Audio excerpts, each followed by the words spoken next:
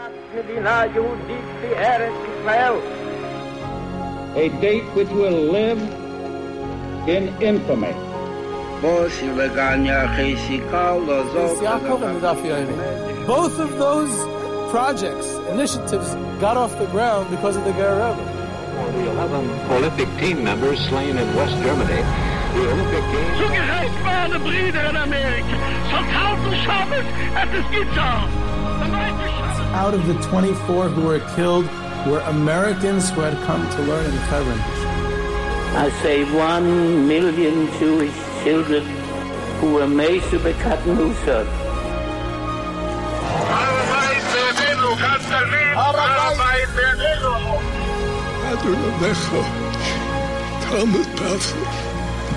Whoever heard such beautiful words?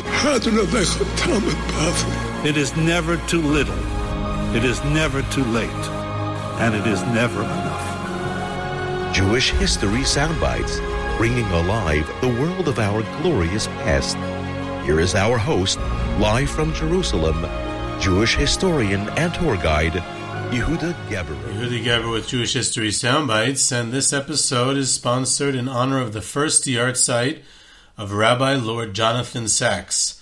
Rabbi Lord Jonathan Sacks of blessed memory was one of the great Torah personalities of our generation.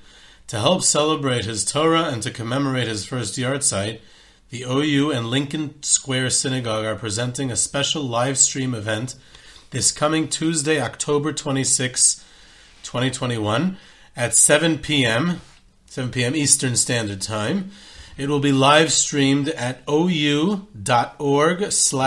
Sacks, and of course I'll post that link in the description of the episode, in the text. He was an international religious leader, a philosopher, an award-winning author, and a respected moral voice, and Rabbi Sacks was the chief rabbi of the United Kingdom for 22 years between 1991 and 2013. He was described by the Prince of Wales as a light unto this nation, and by former British Prime Minister Tony Blair as an intellectual giant. Rabbi Sacks was a frequent and sought-after contributor to radio, television, and the media, the press, both in Britain and around the world. Rabbi Sacks, who authored over 35 books, was a renowned public speaker, and he was often invited to deliver lectures and talks at prestigious academic institutions and venues around the world. His 2017 TED conference talk, with almost 2 million views, was listed by TED's founder Chris Anderson as one of the top 10 talks of that year. Rabbi Sacks was also knighted by the Queen of England in 2005 and made a life peer when he took his seat in the House of Lords in October 2009. So I personally vouch for this OU event on Tuesday, this coming Tuesday, October 26th. It should be fascinating, very interesting, very engaging. What a great event about this great man. So I'm going to post the link. I personally am registering myself. So I think that many of our listeners many listeners of Jewish History Soundbites will enjoy this event. So go for it. Go and enjoy. And it should be, inspiration and what to learn about. Should be very interesting.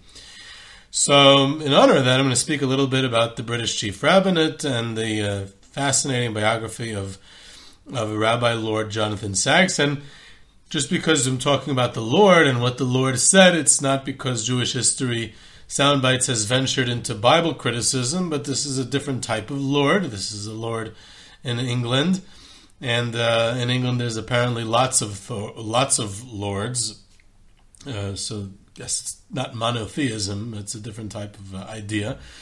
I myself personally was introduced. I never met Rabbi Sacks personally. I never saw him. Never met him. But I've read a few of his books. That's how I got introduced to him, and it was brilliant. Sometimes I had to read like a page a few times to even understand what he was talking about.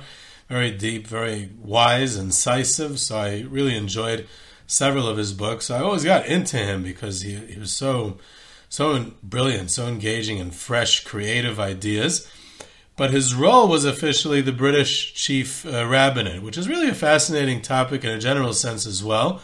By the way, I also think that the British Chief Rabbinate is a very relevant topic because the British Empire used the model of Chief Rabbi in many of their colonies. the chief rabbi of the empire, was sort of officially the counterpart of the Archbishop of Canterbury, I think it's called. So they use that model of the clergy, of the head Jewish rabbi, the chief rabbi, in many of their colonies and in South Africa and other places, and most importantly for contemporary Jewish life in Palestine. And the chief rabbinate was formed by the British. There was a Sephardic model under the Ottoman Turkish Empire, the Chacham Bashi, but the British expanded it, also created an Ashkenazi version of it, and Rav Kook, of course, was the first government-recognized chief rabbi by the British. So they established it essentially on the model, and the chief rabbinate is still quite present in today's contemporary Israel life. So in general, just as a relevant topic, the office of the chief rabbinate in England and of the British Empire is fascinating, and also quite relevant to understanding both English Jewry and even to a certain extent the modern state of Israel and how that post is filled, of course, with many modifications in Israel, but the core of it, its origins are in Britain. There's the role of the chief rabbi both in relation to the British Jewish community and to the British government, and also for many years it was the chief rabbi of the British Empire. Today I think it's officially called the Commonwealth, but for many years it was the British Empire, and how the post evolved over time and the various, primarily German rabbis who filled the post, who were hired and filled the post. Some of them were quite prestigious personalities, some of them were quite interesting, some of them have some entertaining stories as well. So I hope some of them we get back to one day. In fact, Reb Shamshon Raphael Hirsch was once considered as a candidate to be the chief rabbi. He did not win in the elections, he didn't even come close, but he was a candidate. He was a serious candidate for the position of chief rabbi of the British Empire. The one who won that time actually was Rabbi Nathan Adler, who goes on to become one of the most important Orthodox leaders in British Jewish history. He actually basically founded the United Synagogue, and he oversaw a time of great change in the history of Jews in England when the Rothschilds first got their titles and went into the Parliament and the House of Lords, and a couple of different generations of Rothschilds. So he was the chief rabbi for 45 years in the 19th century during the Victorian era, and he played a major role in British Jewish history. Most of the British chief rabbis of the empire, or the Commonwealth as it later became known, were born in Germany. Interesting. Like I pointed out, some were born in Poland. Rabbi Jonathan Sachs, the subject of our discussion, is only the third chief rabbi in British history to have been born and raised in England. There was Rabbi Solomon Herschel in the early 1800s. He was the first one. And then later on in the 20th century was Rabbi Israel Brody in the immediate post-war. And then Rabbi Sachs was the third and only one. I believe the current one was born in South Africa, if I'm not mistaken, Rabbi Mervis. But they're mostly born in Germany over the years. Very few that were products of England. So in that way, Rabbi Sachs has another, quite unique role that he plays. So the office of the chief rabbi represents what's known as the United Synagogue, and the United Synagogue is not an all-encompassing of the entire Jewish community of England, which makes it even more interesting. There's other Jewish communities in England that are not represented by the United Synagogue, so ostensibly the chief rabbi is not, at least in an official sense, representing them. Again, one of the uniquenesses of Rabbi Sachs was that his influence and impact, not only did it go well beyond the confines of the limited United Synagogue representation, but it also went well beyond the British England. It was his impact was worldwide. It was not limited to his office, his official position, his official office of the chief rabbi. But basically, the United Synagogue, which is more of a topic of when we get back to another installment on British Jewry, it's the Union of British Orthodox Jewish Synagogues. It represents the Central Orthodox movement with over 60 congregations. It is the largest synagogue body in England and in all of Europe, really. The spiritual leader is the chief rabbi, and it's recognized by the government. But it's recognized by the government, but this rabbinical authority is not recognized by close to half of British Jews, which I'll get to in a second. The United Synagogue was mandated by an act of parliament, so it's really a government body in 1870, which gave it formal recognition, which is during the time of that Rabbi Nathan Adler was the rabbi who was officially the chief rabbi of the British Empire. Leaders of the United Synagogue included Nathan Rothschild, who served as president in the early 1900s. At the time of its inception, the United Synagogue was the dominant force in Jewish communal and religious organization, though as immigrants came from Eastern Europe in the late 19th century and early 20th century, so they brought with them, their traditions from Eastern Europe, Hasidic Jews, and then the opposite side of the spectrum, secularism, Reform Judaism. So there's on one hand, to the right of the United Synagogue is the Union of Orthodox Hebrew Congregations, which is more Eastern European, more religious officially, and then on the other side there's Reform and Liberal Judaism and others to what we would call the left. So this kind of is the central body of British Jewry. In 1970, the United Synagogue celebrated its centenary celebration, and events included a ceremony in the presence of the Queen of England.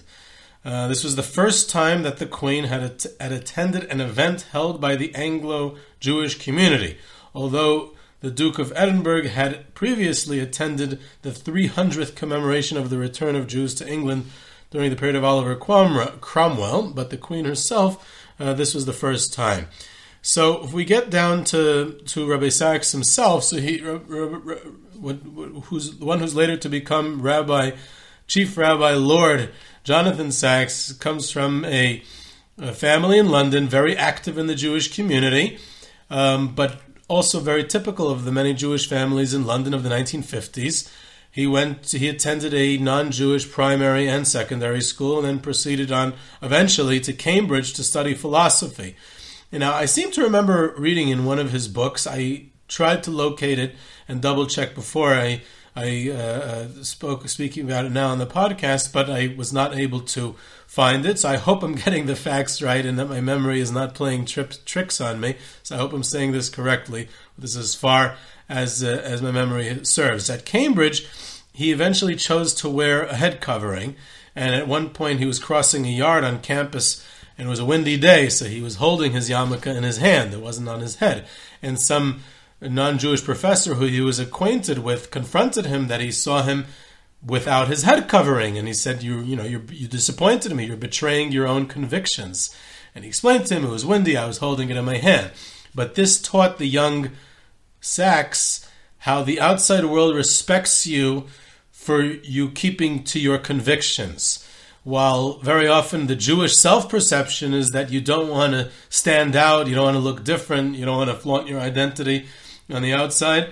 On the other hand, he experienced this, that they actually respected him for his convictions. They would be disappointed if he had foregone on his value system. So that was an important moment. But what really changed his life was the 1967 Six-Day War, which was quite common actually for young Jews at the time. It had a profound effect on him, instilled him with Jewish pride and Zionism as a result, and he makes this decision to explore his Jewish identity, his Judaism. So where does he go? He goes to the United States for a summer. What better place to explore Jewish identity? And he decides what he really was doing. He decides to seek out inspiration from the great Jewish leaders of his day over there in the United States. And two of the ones who he met with, who made a very big impact, and when he met with them, was the Lubavitcher Rebbe of Menachem Mendel Schneerson and the Rabbi Yosef Dov Soloveitchik of Yeshiva University. So Rabbi Sachs summarized the impact of those meetings by saying that the Rebbe challenged me to lead, and Rabbi Soloveitchik challenged me to think. And Rabbi Sachs' thought and leadership were to go on and change the world change the Jewish world upon we had such a decisive global impact over the course of the next more than a half a century as a result of these meetings that he had with these two great people over the course of that fateful summer. So he embarks on an intensive rabbinical education, yeshiva education, following Cambridge. Among other places, he attended another historic and now defunct institution, London's Eitz Chaim Yeshiva. It was a yeshiva in Golders Green in London. It was founded at the turn of the century, and it was associated with the aforementioned Union of Orthodox Hebrew Congregations, and it was founded in London's East End. Rebbe Lapyan was the mashgiach there for all the years he was in England, for about 25 years, a quarter of a century before he moved to Israel in 1950. So Rebbe Lapyan was the mashgiach there. So I had some prestigious individuals who were there earlier on. The previous chief rabbi before Rabbi Sachs, Rabbi Lord Emanuel Jacobovitz, was also an alumnus of Eitz Chaim Yeshiva in London. It's funny because there seem to have been loads of yeshivas throughout Jewish history named Eitz Chaim. It was probably the most common name. I once made a partial list, like 10 or 15 yeshivas named Eitz Chaim. Either way, he has a rabbinical position eventually in the Western Marble Arch Synagogue in central London, which was an old Orthodox synagogue, the original one, in its original founding was in 1761 in Westminster, and it was its official name was Chevra Kadisha Shel Gemilas Chasadim Westminster, and it was started by a fellow named Wolf Leitman, who was a prosperous immigrant merchant from St. Petersburg in Russia.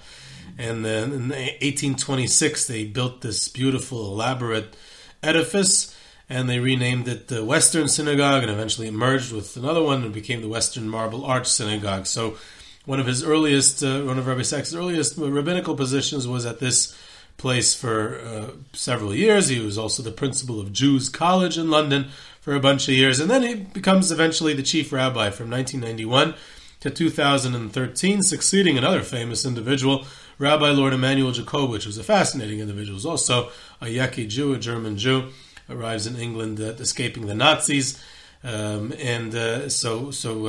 Rabbi Sachs succeeds him. He's eventually knighted and made into a lord, and he becomes this prolific author, writing book after book after book, well over 30, 35 books. He's also, in his capacity as the chief rabbi is nominally the head of the London Bezdin. Not directly. There's also an Av Bezdin who runs the day-to-day affairs of the Bezdin, but the London Bezdin is also an august body with a long history. One of the more famous individuals associated with the London Bezdin was Rav Chatzkel Abramsky, who served at its helm for several decades earlier in the 20th century when he escaped from Soviet Russia. So he's associated with almost all of the mainstream religious institutions of British Jewry, but he's really also operating on the world stage.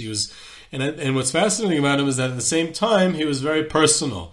He was very warm. He made time for individuals to counsel, to advise. He would encourage young leadership. He had a big focus on youth and youth groups and events like that.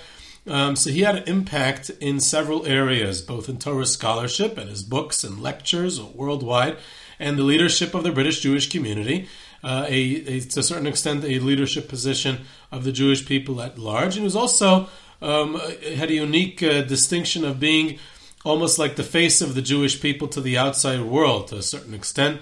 He also was known, again, it's through his books primarily, through his creativity and through his writings in Jewish philosophy. But since I don't know anything about philosophy, so what struck me as interesting about personally as Rabbi Sachs was his knowledge and fascination with Jewish history. And he not only was quite knowledgeable of Jewish history, not only did he attach great importance to studying Jewish history, but he also used it very often as an analogy and for too many lessons he was imparting, but also he in illustrations for it also, but he also saw it in a philosophical sense, which is how the Jewish people, how are they seen through history and how they develop through history and how God is the God of history to a certain extent. among other things. But how God is to be seen throughout history, and he used it a lot. He used that as a benchmark very often, which I found interesting. And then more than being a chapter in Jewish history, he seemed to have been one of those rare individuals who actually made history himself. So there was actually a boy in the Mir I knew who was quite a deep thinker, and he was well read. He was an intellectual a little bit. He had lots of great questions, and he used to schmooze with me a lot. And of course, I didn't have anything to add to him. I couldn't answer anything, but he used to schmooze with me and tell me that he read lots of Rabbi Sacks's books. And what was fascinating was that this young American boy studying in Mir Yeshiva, emailed his Rabbi Sacks's office, and he actually received a response from him. Here's this very incredibly busy man, and this total stranger, a young man, and they had a bit of a correspondence. They corresponded for I don't know how many times, but how long it lasted. But it was amazing how an individual like that can respond to just some completely random someone out there. One of the things he was pretty good at was I've heard people refer to it as Saxisms. He had these wise sayings, observations, stories, analogies, metaphors, pearls of wisdom, almost like these instant cliches. He always had something wise, concise, and literally profound to say about almost any given situation, which was quite talented because it would bring out a strong message instead of rambling on like I tend to do, just in one sentence, one line that you can remember and it resonates. And so I'll just end off with one of my favorites, which I share with almost every group that I guide in Europe. A fascinating insight. He had a question about the Haggadah that we recite on the night of Pesach, that we start off by saying, Holach ma'anya, this is the poor man's bread. The matzah is referred to as the poor man's bread. It's, pretty lousy bread, not very impressive as far as flavors go. And then what do we say following that? Kol dichven yeseh v'yechol. We're inviting the world into our home and to partake in this horrible bread. So it's kind of, a little interesting. Imagine a person says, hey guys, I have really lousy food in my house. Why don't you all come over for a dinner? So the question is that he was asking was why is that the introduction to the invitation for dinner? So he related a story. It came from Primo Levi, the great Holocaust survivor who also wrote so well, and If This Is Man and his other books, about his experiences in the Holocaust, an Italian Jewish chemist who survived Auschwitz, and his memoirs is one of the classics of Holocaust literature. It's fascinating. Most people are familiar with it, but Primo Levi describes his liberation. And what the Nazis did was on January 17th, 1945, they led the overwhelming majority of the inmates at Birkenau on a death march. Over 60,000 inmates were led out of Birkenau on a death march back to camps in Germany. And here there were only about 8,000 prisoners left. They were too sick, too weak, they had hidden, whatever it was. And 10 days later, January 27, 1945, it's these 8,000 prisoners, or several thousand, I don't know if I'm getting the exact number right, who are liberated by the Soviets. So most of the prisoners are not liberated by the Soviets because they had been taken out on this death march. And Primo Levi was one of those several thousand prisoners who were left, inmates who were left in Auschwitz, and were liberated by the Soviets 10 days later. So what happened during those 10 days? So you have 10 days here that they're kind of in limbo. The SS have left. The Soviets aren't there yet. Everyone's sick and starving, malnutrition, diseased, and dying, basically, and hoping that the Soviets arrive in time. So so what do? And Primo Levi naturally, explains that they looked for food. And now there's no one going to shoot them if they sneak into the kitchen to try to see if there's any food left, which is exactly what they did. Now, some of the inmates were so weak and so racked with disease that they didn't have the strength to crawl to the kitchen or wherever the food was stored in this other barracks, and they remained in their barracks in pain, on their wooden slats. And there were prisoners who made it to the kitchen or the place where the food was. And Primo Levi was one of them. And they bring back the food to the barracks, and those who had been too weak to go ask them, "Can you share some of your food with me?" And Primo Levi describes that he took his food that he had gotten and obtained for himself, and he decided to go ahead and share it with others. And he says at that moment we became liberated, before the Soviets came. Because here he had something of his own. Not only did he have something of his own, he had his own choice to make. He had his own decision to make. And he chose to share it with others. And he said that's the definition, that's the meaning of freedom. That you're able to have something that a slave doesn't own anything, and a slave can't make any choices, and a slave can't make any decisions.